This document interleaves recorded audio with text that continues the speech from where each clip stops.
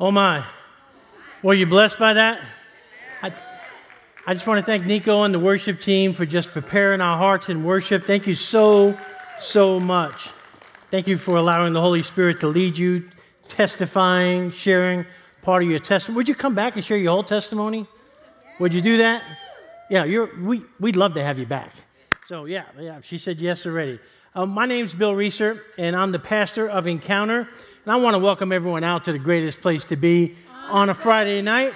I want to welcome all of our friends that are here in the Father's house. I want to welcome all of our friends that watch online around the country, wherever you are, whether you're just stuck in a storm somewhere and it's freezing. Know that it's hot in here because God is here. God is in this place. So thank you for joining us at Encounter. I kicked off something last week. I told you I was going to start a sort of a three-part talk where I would talk about identity, what it means to be a child of God. And today's talk is I am a child of God. We're going to talk a little bit about, I got to remind us of what we spoke about last week before Judy's testimony. And I'm going to conclude this talk just for the men at the sanctuary on January 27th, that's Saturday morning. But I'm going to give you everything I've got today on this talk. So just to recap what we spoke about last week, we spoke about waking up every day and realizing, what does it mean to be a child of God? When was the last time you thought about what it means to be a child of the one true King? Do you wake up every day knowing who you are in Christ, whose you are, that you're a son, that you're a daughter of the one true King? Do you wake up every day with the assurance and confidence that you belong to the royal family of the universe, not the one over on the other side of the ocean? I'm talking about the royal family. You're part of royalty. You're part of a kingdom that will never end, that will never fade away. In fact, the reason why I say this is that because most of us, most Christians that I know, never have a clue to who they are in Christ. Most Christians will spend an entire lifetime trying to become somebody they already are. In fact, we let circumstances, other people, our insecure thinking, our past hurts, our current character defects trick us into thinking that we are what we say, we are what we think, we are what we do. But that's not who you are. And we let the enemy of our soul and this broken world attack and steal and rob us of our real identity in Christ. And the way that they do that, they convince us that we are our sins. We are our character defects. We are our bad habits. And if you don't know who you are in Christ, you'll never know what your purpose is. You'll never know where you're headed. And that's what I want to talk to you about tonight. To see the moment you get into your spirit, what your real, what your true identity in Christ is, you're going to discover what your purpose is. You're always going to know where you're headed. You're always going to know what your destiny is. And the moment you realize that when you surrendered your life to Jesus Christ, this is important. A real transaction occurred. This isn't an idea. This isn't a theology. A real transaction occurs in your life. It takes place the moment you die to your old life and identity. You died to that old identity, and you were made new into a new creation. You are made new. Look what it says up on the screens. I love this scripture. It's our key scripture, 2 Corinthians 5:17 through 20. It says, therefore, if anyone is in Christ, the new creation has come. The old has gone. The new is here. Welcome, new person. This is from God. You can't do this. Who reconciled us to himself through Christ and gave us the ministry of reconciliation. You have a ministry. You're looking for one? You got one. That God was reconciling the world to himself in Christ. Not counting people's sins against them, and has committed to us the message of reconciliation. We are therefore Christ's ambassadors, as though God were making his appeal through us. We implore you on Christ's behalf, be reconciled to God. The new is here, and friends, you are it. You're the new. If you have put your faith and trust in Jesus Christ. Not only are you made into a new creation, but you have a clearly defined purpose. You now have a ministry. It's called the ministry of reconciliation. You ought to be reconciled. You ought to be a peacemaker. You ought to reconcile all your relationships and show others how they can be reconciled as well too. And here's what that means. You ought to live a life so deeply committed to Jesus Christ that others in your sphere of influence, others in your world should take notice. You are to live your life in such a way that other people they're going to want to know what you have inside of you and how they can be reconciled to God. And that's how you should live your life. That's the ministry that God's entrusted to you. You're given a title on top of that. So many people go through life looking for significance. Well, if I only had this job, if I only had that title, if I only was the boss, if I only was the captain, if I only was a leader. Well, here's your title. You're an ambassador of Christ. Is there any better title? You're an ambassador of Christ. You got a title. Your resume should now say this about who you are. I'm a child of the one true King who is loved by my Father. I have been made new with a new and true identity in Christ. I am a minister of reconciliation. And I'm an ambassador of Christ. I know who I am. I know what my purpose is. I know where I'm headed. And my hope is that you'll join me. This is so important that you understand everything that the Bible has to say about what it means to be in Christ, and in Christ, what Christ has done for us, and how to live that out. For example, many Christians, I hear them say this, and it sort of makes me cringe. They will say, maybe you've said it, I'm a sinner, saved by grace. Sounds good, but theologically, biblically, it's not correct. You see, once you receive Christ into your life, you're no longer called a sinner, you're called a saint. You may not act like a saint. You may not think like a saint. You may think that the only way I can be a saint is if a bunch of people in the Vatican in Rome will vote on me, then I'll become a saint. Well, when the Bible refers to sinners and saints, not referring to things you do or don't do, or things you're trying to become, or things that you're not, they're actually identity statements. When the Bible refers to a sinner, the Bible is talking about someone who hasn't accepted Jesus Christ as their Lord and Savior.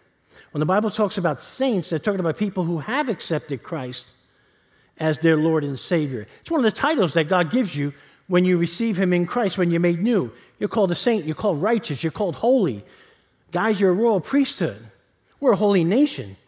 We're all these things. We're accepted, secure, significant. So a better way to identify yourself is this. I'm a saint who still sins, who still needs God's grace. But I'm not a sinner saved by grace. I was a sinner saved by grace, but now I'm called a saint who still sins, who still needs His grace. Does that make sense? Okay, just want to make sure we got that. I threw that in, no charge. Wasn't part of the talk, but I wanted you to know that. All right, where am I? Okay. Here's one of the reasons why I said that. Listen, without Christ, you have no power over sin. In Christ, sin has no power over you.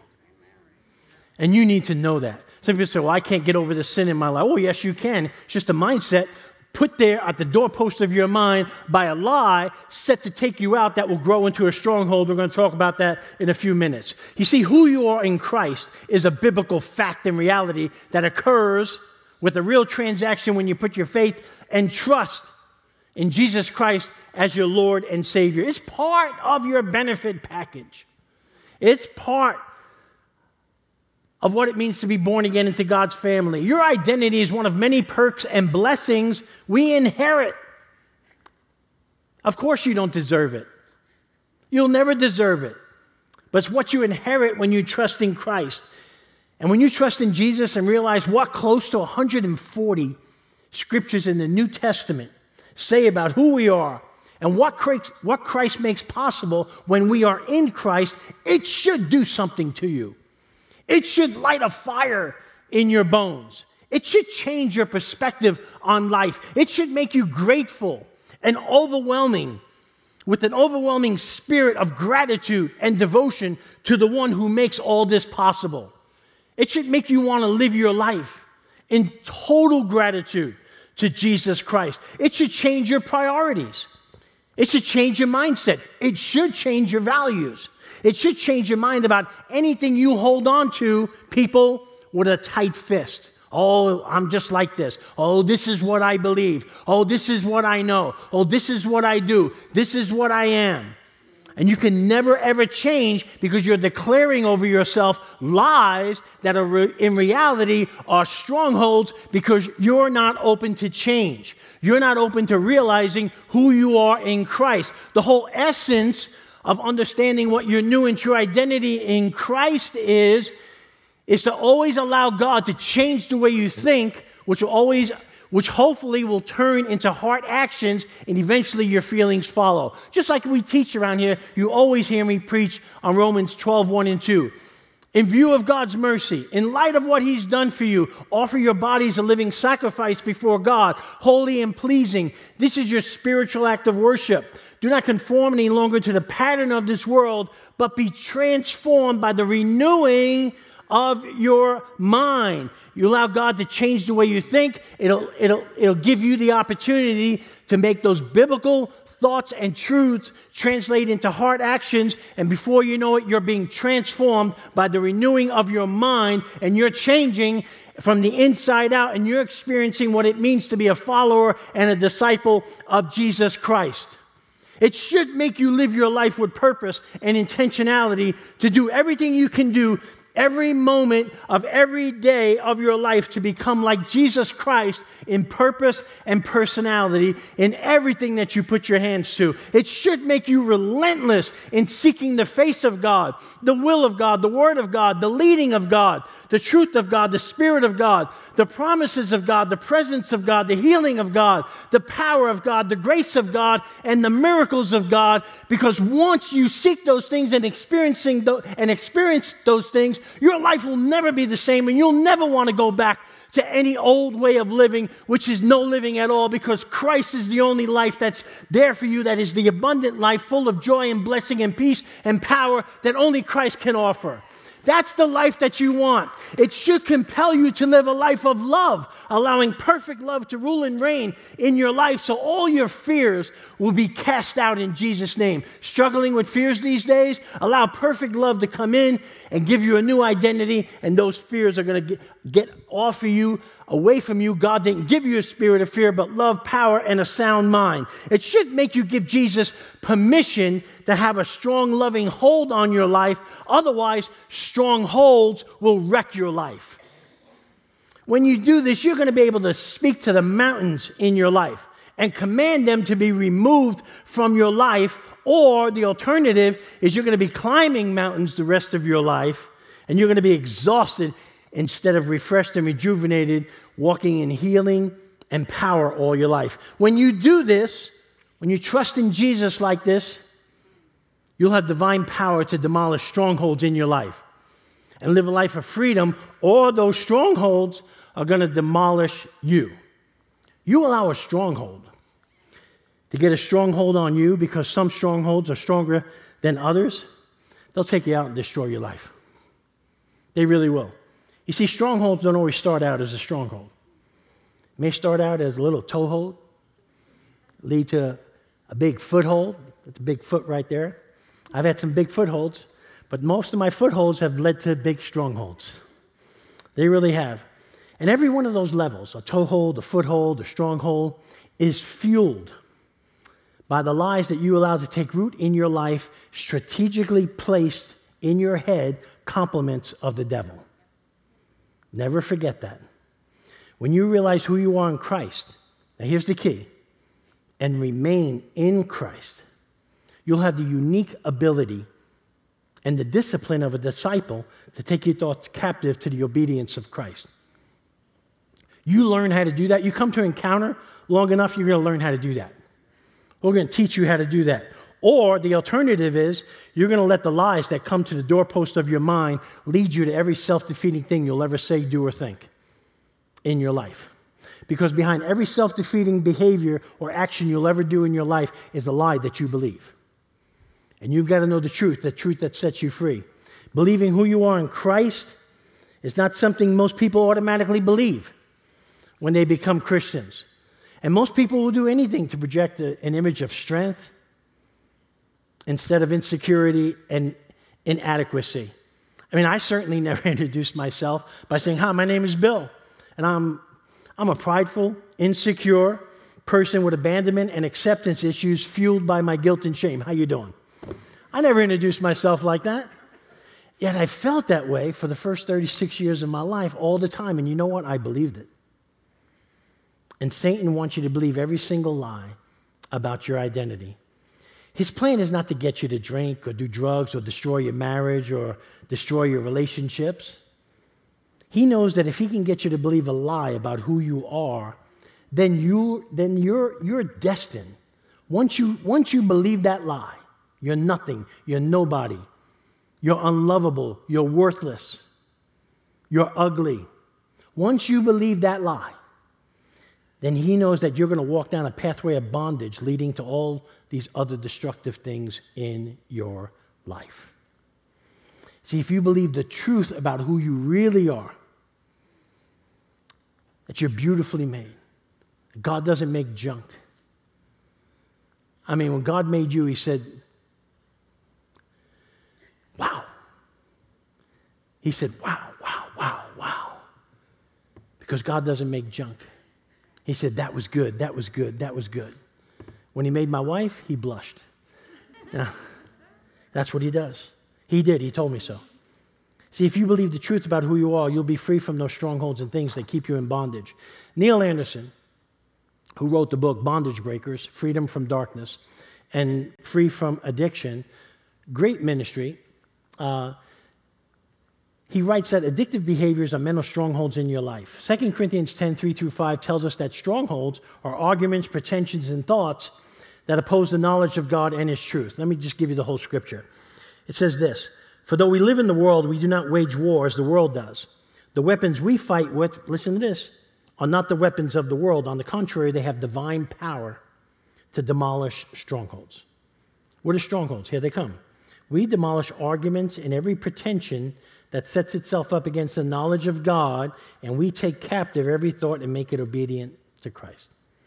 Everything that sets itself up against the knowledge of God. These are the lies that keep us in bondage. Ed Silvoso is one of the guys that Neil Anderson quotes, and he defines a stronghold as this. Listen to this definition of a stronghold. A mindset impregnated with hopelessness that causes us to accept as unchangeable what is known to be against the will of God. Neil Anderson goes on to list 4 of the strongholds, and I can tell you that these were 4 strongholds that had a hold on my life that basically tried to take me out, and it's a miracle that I'm even alive today. And he talks about these 4 strongholds that lead to most addictions and destructive behaviors. The first one is the stronghold of hopelessness, if you're taking notes and filling in the blanks. Let me tell you something. You experience hopelessness, you're a goner. You can live with a lot of things, but you can't live without hope. You can have a situation that's hopeless, and if it stays hopeless enough without any change, it won't be long before you start thinking, I'm hopeless. When you start thinking, I'm hopeless, that can lead to a chain effect of negative emotions and feelings that you can never turn back from. It can lead to anxiety. It can lead to fears. It can lead to depression. It can lead to suicide.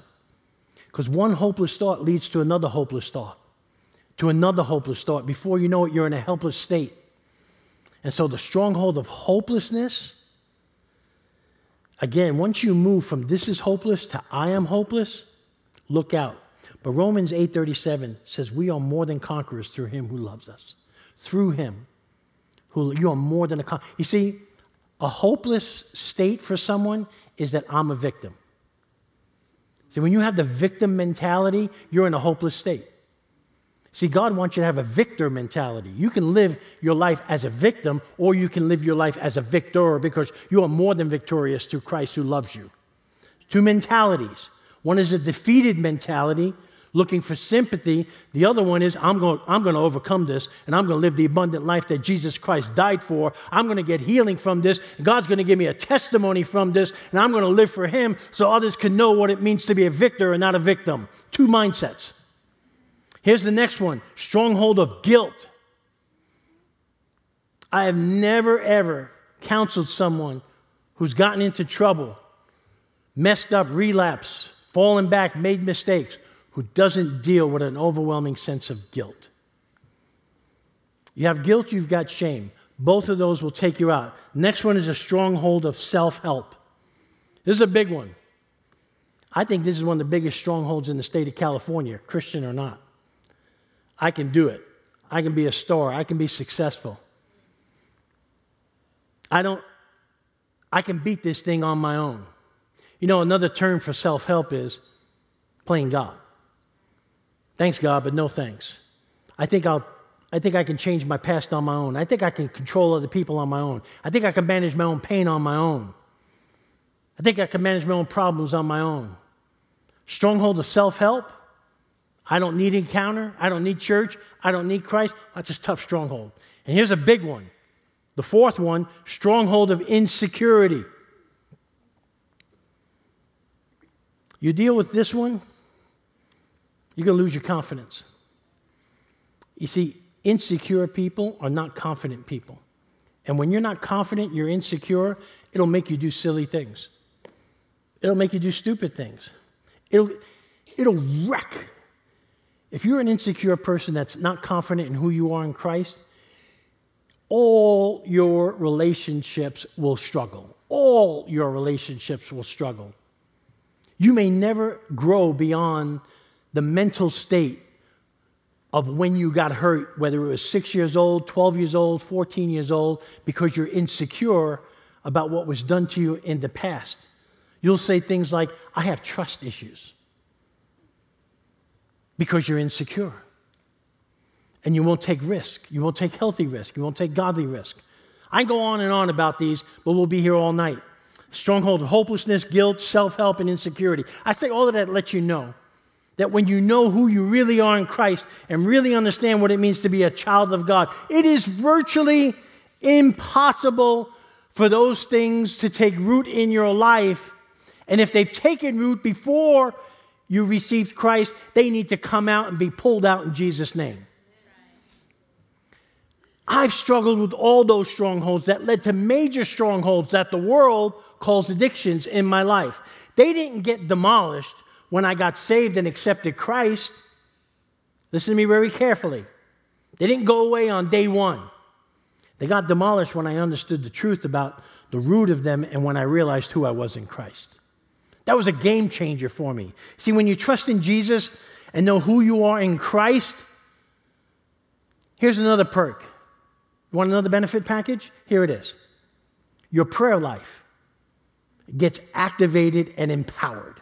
Jesus said, I'm the way, the truth, and the life. No one comes to the Father except through me.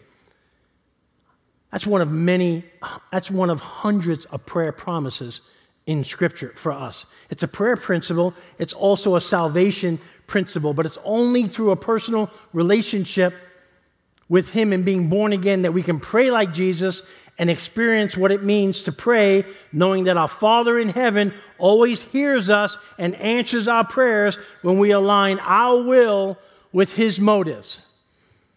That when two of you agree to touch anything that you ask for, it shall be done of my Father which is in heaven.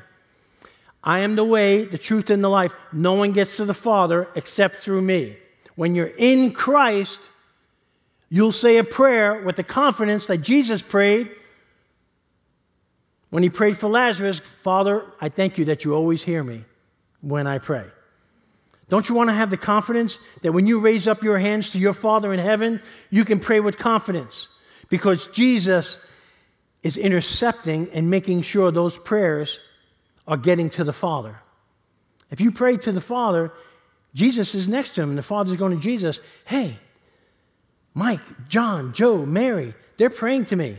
Are they one of yours? Are they ours? Have they accepted what you've done? And Jesus will turn around and say, yes, they have. Okay, send that prayer to me. Let's take care of it. And Father will take care of it in His timing. You see, you may die, but our prayers never die. And we never know when God's going to answer them or how God's going to answer them. Maybe it's a mighty big miracle. I remember going home one time to New York, and I remember meeting with my sisters one time, and there was a lady that I grew up with. She's the mother of just a guy I hung out with, a teammate of mine, a basketball player. And she looked at me and she said, Bill, there's something different about you. I said, well, since you ask, I said, I've given my life to Jesus Christ and I live for him. She goes, well, I gave up on God a long time ago. He never answered my prayers and I told him where to go. She said a couple of other things, so she's a New Yorker. I couldn't say it on stage. And then she left. She came back. And she goes, well, tell me more. And I started talking to her about what it means to have a relationship with Jesus Christ. And she goes, well, I was praying for my daughter. I was praying for this. And God never answered my prayers. And I looked at her and I said, Dolores, I said, you know, the scripture says this in John 14:6. Jesus said, I'm the way, the truth, and the life. I said, no one gets to the Father except through me. I said, we all grew up together, and I said, but I never had a relationship with Jesus Christ. I said, when you have a relationship with Jesus Christ, and the way you do that is you realize that you're a sinner, you repent of those sins, turn from those sins, and you trust in Jesus as your Lord and Savior, and you say a prayer. You actually verbalize that prayer, but you mean it in your heart. I said, that will start that relationship with Jesus Christ, and then you can know that your prayers are getting to the Father. She goes, okay. And then she left, long story short, before I left that place, I asked her if she'd like to say that prayer, inviting Jesus Christ into her heart, and she did. And she gave her life to Christ. And she said, pray for my daughter, Margot. She has incurable cancer, and the doctors can't do anything with her. And I said, well, I want to pray. I'm going to pray, but I believe that God wants to hear from you now that you've got your relationship with Jesus and the Father restored. So will you commit to pray for your daughter as well? And we both prayed. And then I got a report months later that God not only healed her daughter, but he eliminated every cancer cell in her body, so much to the point that the Catholic Church declared it a modern-day miracle. And that happened in New York City, all because of the power of prayer. One more benefit of going all in with Jesus and realizing who you are in Christ. When you do this, it should, don't worry about the clock tonight, boys. When you do this, I'm going to try and get through this quickly. It should compel you to live a life of faith, where hope is always burning bright. See, faith has to be your Genesis starting point for everything that you do. Fear consults the facts, but faith consults the truth, the way, and the life, Jesus Christ. See, when your faith is relational, the level of trust will always increase. It'll always increase. Trust is the highest form of faith and produces hope that changes everything and illuminates the love of God. Does that make sense? If there was ever a time for hope, it would be now. It would be now. What we need in society is not a nuclear invasion, but a hope invasion. If all that remains when it's all said and done anyway is faith, hope, and love, why not activate and live out anchor number 2 at Encounter? Believe that God's love and power can restore hope and healing in your life by faith, and live that out so you can work towards your eternal retirement plan. Hope is hard to find without faith. And everyone, you're here tonight because you're looking for hope. You really are. Have you noticed that there are always 2 alternatives in life when people are in need of hope? You can panic or pray. You can worship or you can worry. You can meditate on God's word or listen to the voices of others. You can obey God and be blessed, or disobey God and forfeit that blessing. You can reap what you sow, a blessing later and greater, or you can reap what you sow, a curse later and greater. Because your blessings or curses will always come later and greater. You can spend time in God's presence or waste your time with people who can't help you. You can be bitter or you can get better. You can be grateful or you can be resentful. You can build others up or you can gossip about them. You can think the worst about a person or just happen to think the best about that person and give them the benefit of the doubt. You can operate in faith or you can operate in fear. You can trust God or you can trust in yourself. You can believe God or believe the lies in your head, or you can take your thoughts captive or you can let your thoughts keep you captive.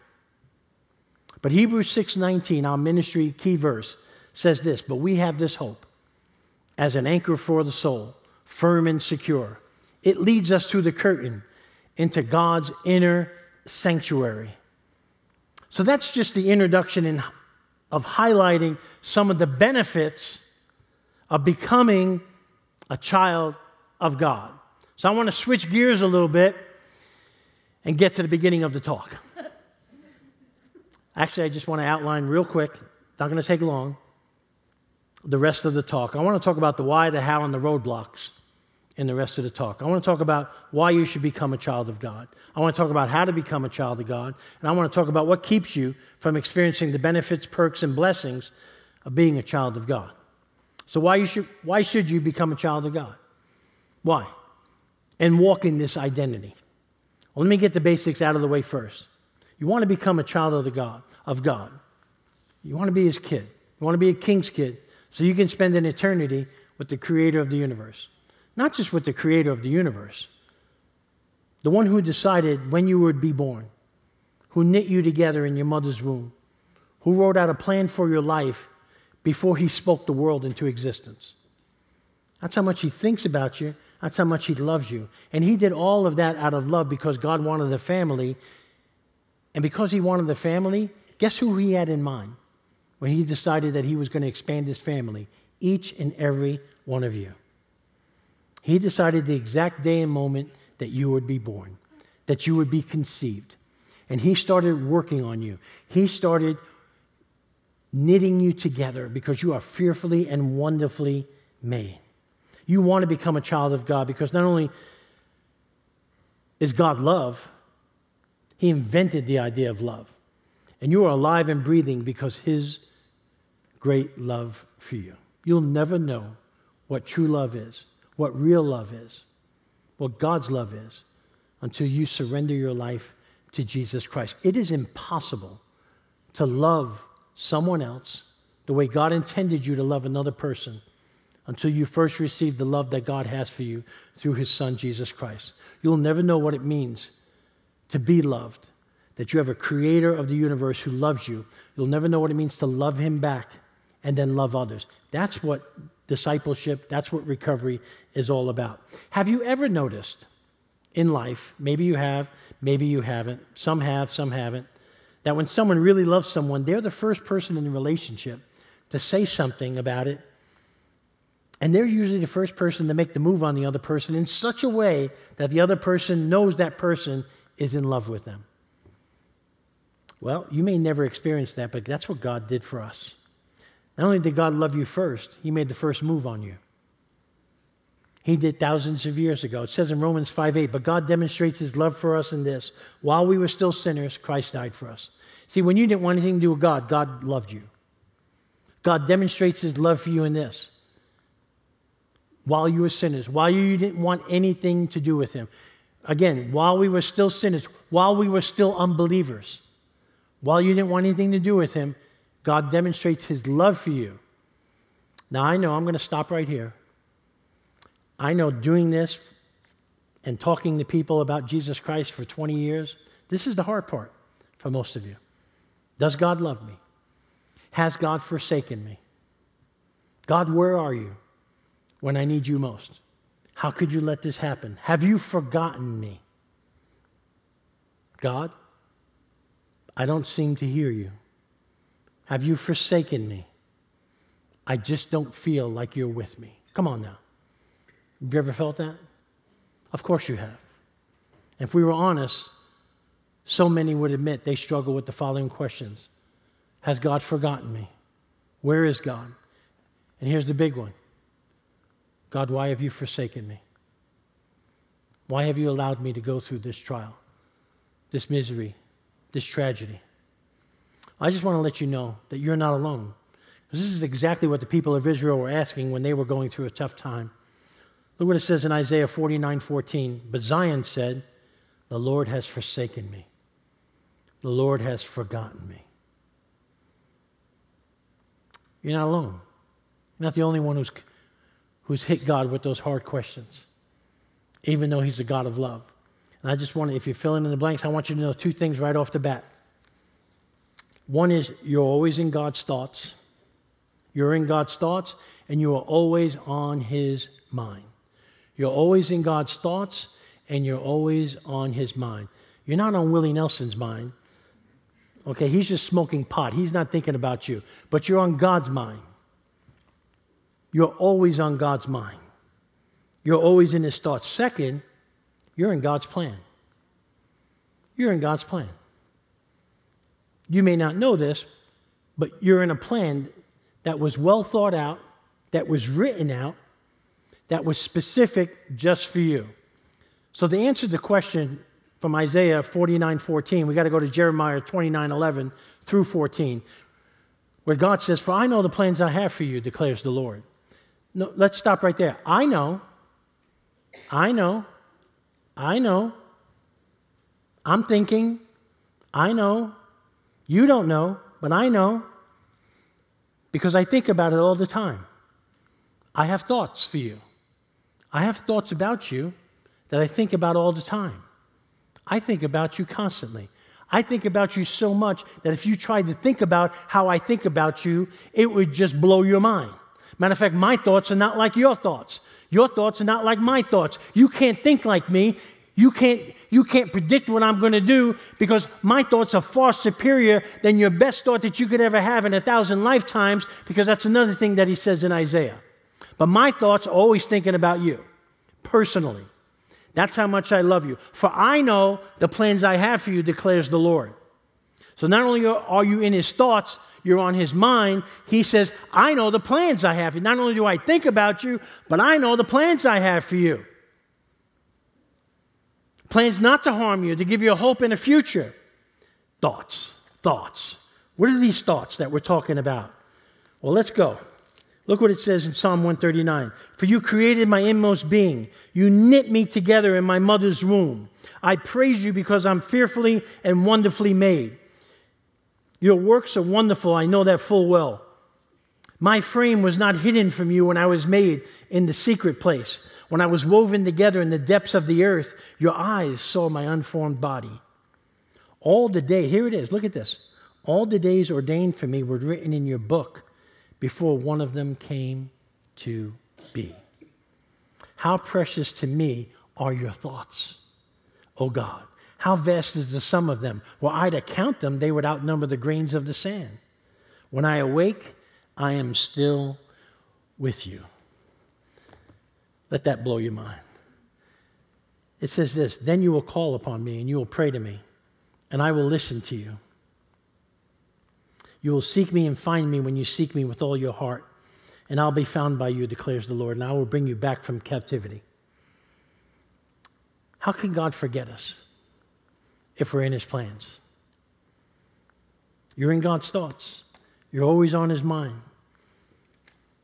And you're in God's plan. And lastly, I want you to know you're in his thoughts, you're in his mind, you're in his plans. I want you to know that you're always in his hands. I want you to know that you're in the palm of God's hands. God holds your life in the palm of God's hands. The answer to Isaiah 49:14 comes in verses 15 and 16. And here's God's response to the people of Israel, and it's our response. Can a mother forget the baby at her breast and have no compassion on the child she has born? Some of you may be thinking, of course not, but some of you know that you have mothers who have forgotten, who have forsaken you. As terrible, as tragic as that is. Though she may forget, this is God speaking, I will not forget you. I have not forgotten you. I have engraved you. God has a tattoo of you on his hand. I have engraved you on the palms of my hand. Your walls are forever before me. Friends, that's amazing. You are loved by the God of love who has not forgotten you, who always has you in his mind, in his thoughts, who knows the plans he has for you, and you're always in his hands. So here it is, friends. Here's how you become a child of God. So you can have the assurance that you're always on his mind, in his thoughts, always in his plans, and always in his hands. This is important. This is what you have to do. Are you ready? Listen to me very carefully. You have to die. You got to die. So most people say, well, I'll just accept Jesus. No, you have to die. You have to die to yourself. You have to forsake yourself. You have to pick up your cross, realize that you have sinned and you have fallen short of God's holy standard. You have to repent of your sins, turn from your sins, turn to Jesus and trust in him for the forgiveness of those sins and the free gift of eternal life by deciding that you're going to live for Him by loving Him back out of gratitude. This is important. I'm going to break this down for you in a simple little RSVP acrostic. That's a different one. You've never heard me talk about this RSVP. I got something in the mail about my nephews getting married in New York, and it was an RSVP. Want to know if I was going to attend the wedding. Of course I am. Have to go to New York for another crazy Italian wedding. But I have to RSVP, okay? Now, God sends us an RSVP, sort of an invite of how to enter into the relationship that He wants with us. And the R in RSVP is simply repent of your sins. The Bible says all of us have sinned. All of us have fallen short. Now, some of you may think, well, I'm not really a bad sinner. See, then you're living under the law.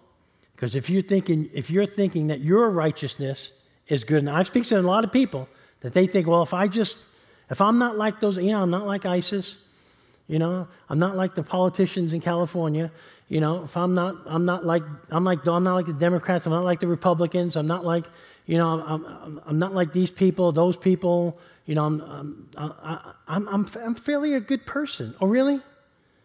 Yeah, and that's why I get this question all the time. Why do bad things happen to good people? You ever get that question? Okay, you know why? Because there's no good people. We've all fallen short. You're not good. You think you're good, but you're not. There's a predisposition of something rotten inside of Bill Rieser that has to die, that has died, that continues to die, that has to die daily, because if it comes out, it's ugly. It's called sin. It's not who I am, it's what I do, that sort of every now and then wants to resurrect itself and say, hey, remember me?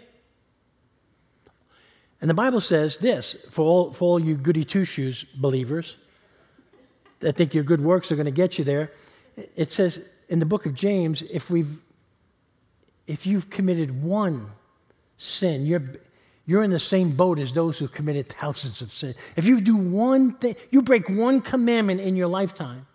Because here's the deal, God's a holy God. You may have forgotten that today because you don't hear that often today. That God, I got a news flash for you. God is still holy. And in order to be in His presence, your sin has to be taken care of. Now, if you think you can take care of your sin problem, whether it's one sin or 1,000 sins, I'd like to hear your idea.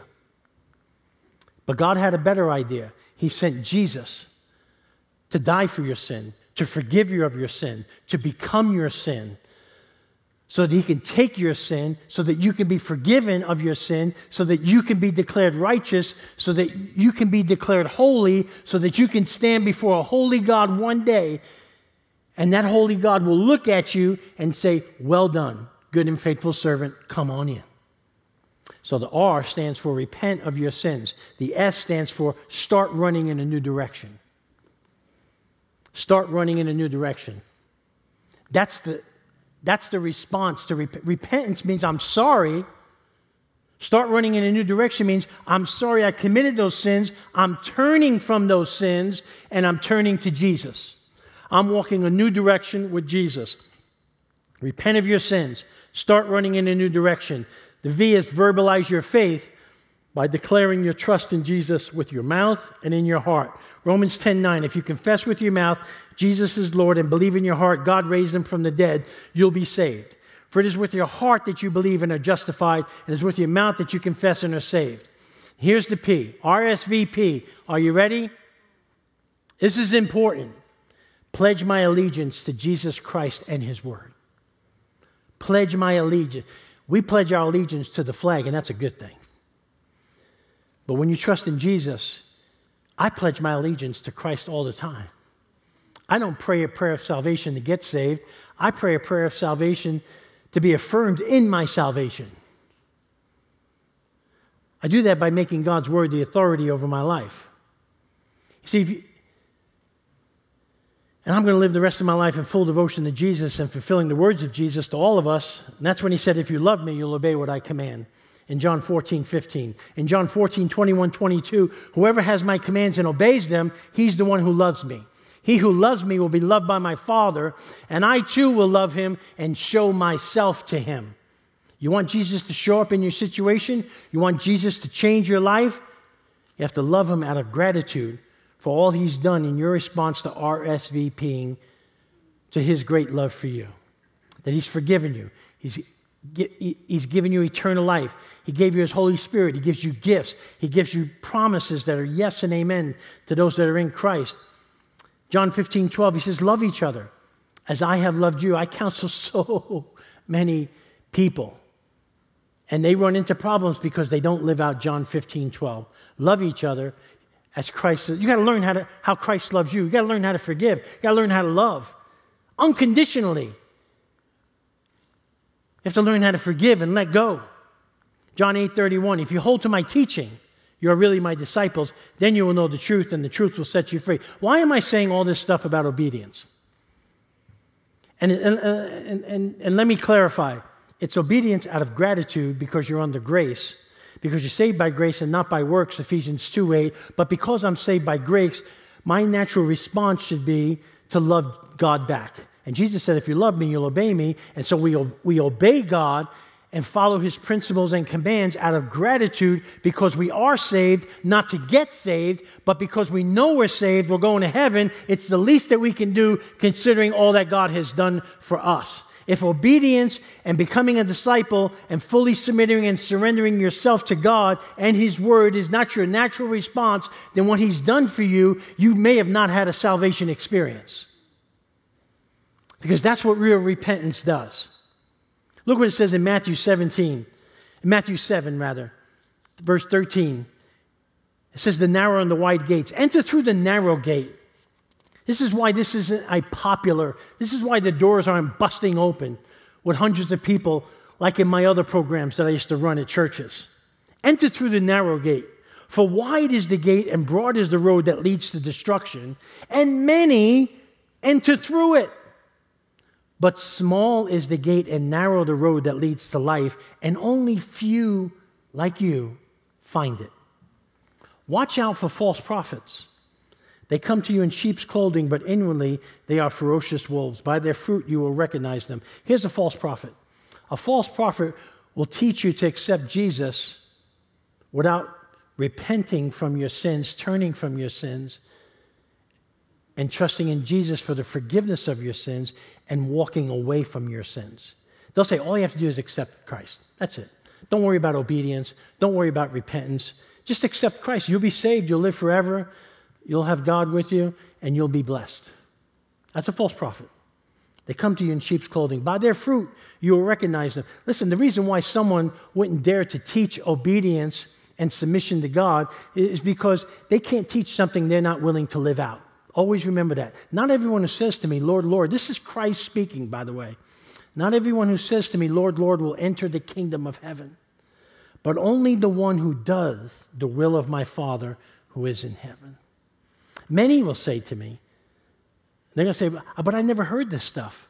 They're going to say, Lord, Lord, didn't we prophesy in your name, and in your name drive out demons, and in your name perform many miracles? Then I will tell them plainly, I never knew you. Away from me, you evildoers. Why is that confusing? When Jesus says, I never knew you. Doesn't Christ know us by name? Doesn't he know you by name? Doesn't God have you in the palms of his hands? Doesn't Christ have thoughts about you, plans for you? You're always in his thoughts, minds, plans, and always in his hands. And Jesus is saying here, depart from me, I never knew you. That's not what he's saying. He's not saying I don't know you. Jesus is saying, I know who I am. And I know someone when they know who they are in Christ, and when they're in Christ, I can see myself in them. And I'm sorry, but I know who I am. I don't know who you are because I just don't see myself in you. And that's why it's important to know who you are in Christ, because when you walk in Christ, Christ is in you. And the most important thing that you can have to take with you is not your money, not your bags, not your 401ks, but Christ in you. When Christ is in you, it's all you need to inherit eternity. See, when you understand what Jesus was teaching about remaining in him and abiding in his words, then all the promises that come from in Christ scriptures will be fulfilled in your life. Stay with me. We just have about 3 minutes left. Stay with me. 2 Corinthians 1:20 says this, for no matter how many promises God has made, they are yes in Christ. They are yes in Christ. So what keeps you from becoming a child of God? What keeps you from going all in with God, who's gone all in with you? What keeps you from living a life of surrender and trust of the one who loves you despite you, who would never give up on you, who has you on his mind, his thoughts, his plans, and in his hands? See, God's word is clear that he loves you. God's word is clear that he wants a relationship with you and wants you to be with him forever, never separated from his love ever again. God's word is clear that there's a heaven, there's a hell, there's a choice. God's word is clear that you'll either spend an eternity with God or spend an eternity separated from God. God's word is clear that these eternal decisions are the evidence that you were made in his image because God gave you the ability to choose. One of the ways that you can know that you're made in God's image is that every day you have a choice. See, it's not real love without a choice. Otherwise, God would just have a bunch of puppets around. God wanted you to choose to love him or reject him. It's really that simple. So what's your choice? What's your choice? Who you are in Christ, it's huge. Let me just close by sharing a couple of scriptures. And here it is. The first one of the night. Therefore, if anyone is in Christ, the new creation has come. The old is gone, the new has come. 1 Peter 2, 9 through 10. Here it is. For you are a chosen people. You are royal priests, a holy nation, God's very own possession. As a result, you can show others the goodness of God, for he called you out of the darkness into his wonderful light. Once you had no identity as a people, now you are God's people. Once you received no mercy, now you have received God's mercy. Ephesians 2:19 says this. This is going to prepare our hearts for worship. It says, consequently, you are no longer foreigners and strangers. Here it is. But fellow citizens with God's people. That's what you are in Christ. You're fellow citizens with God's people and also members of God's household, built on the foundation of the apostles and prophets with Christ himself as the chief cornerstone. In him, the whole building is joined together and rises to become a holy temple in the Lord. And in him, in Christ, you too are being built together to become a dwelling in which God lives by his Spirit. That's a word for us tonight as we worship. I'm going to be up front during our worship time. If you need prayer, want to surrender your life to Christ, want to pray a prayer of recommitment, just come find me in the front as we worship.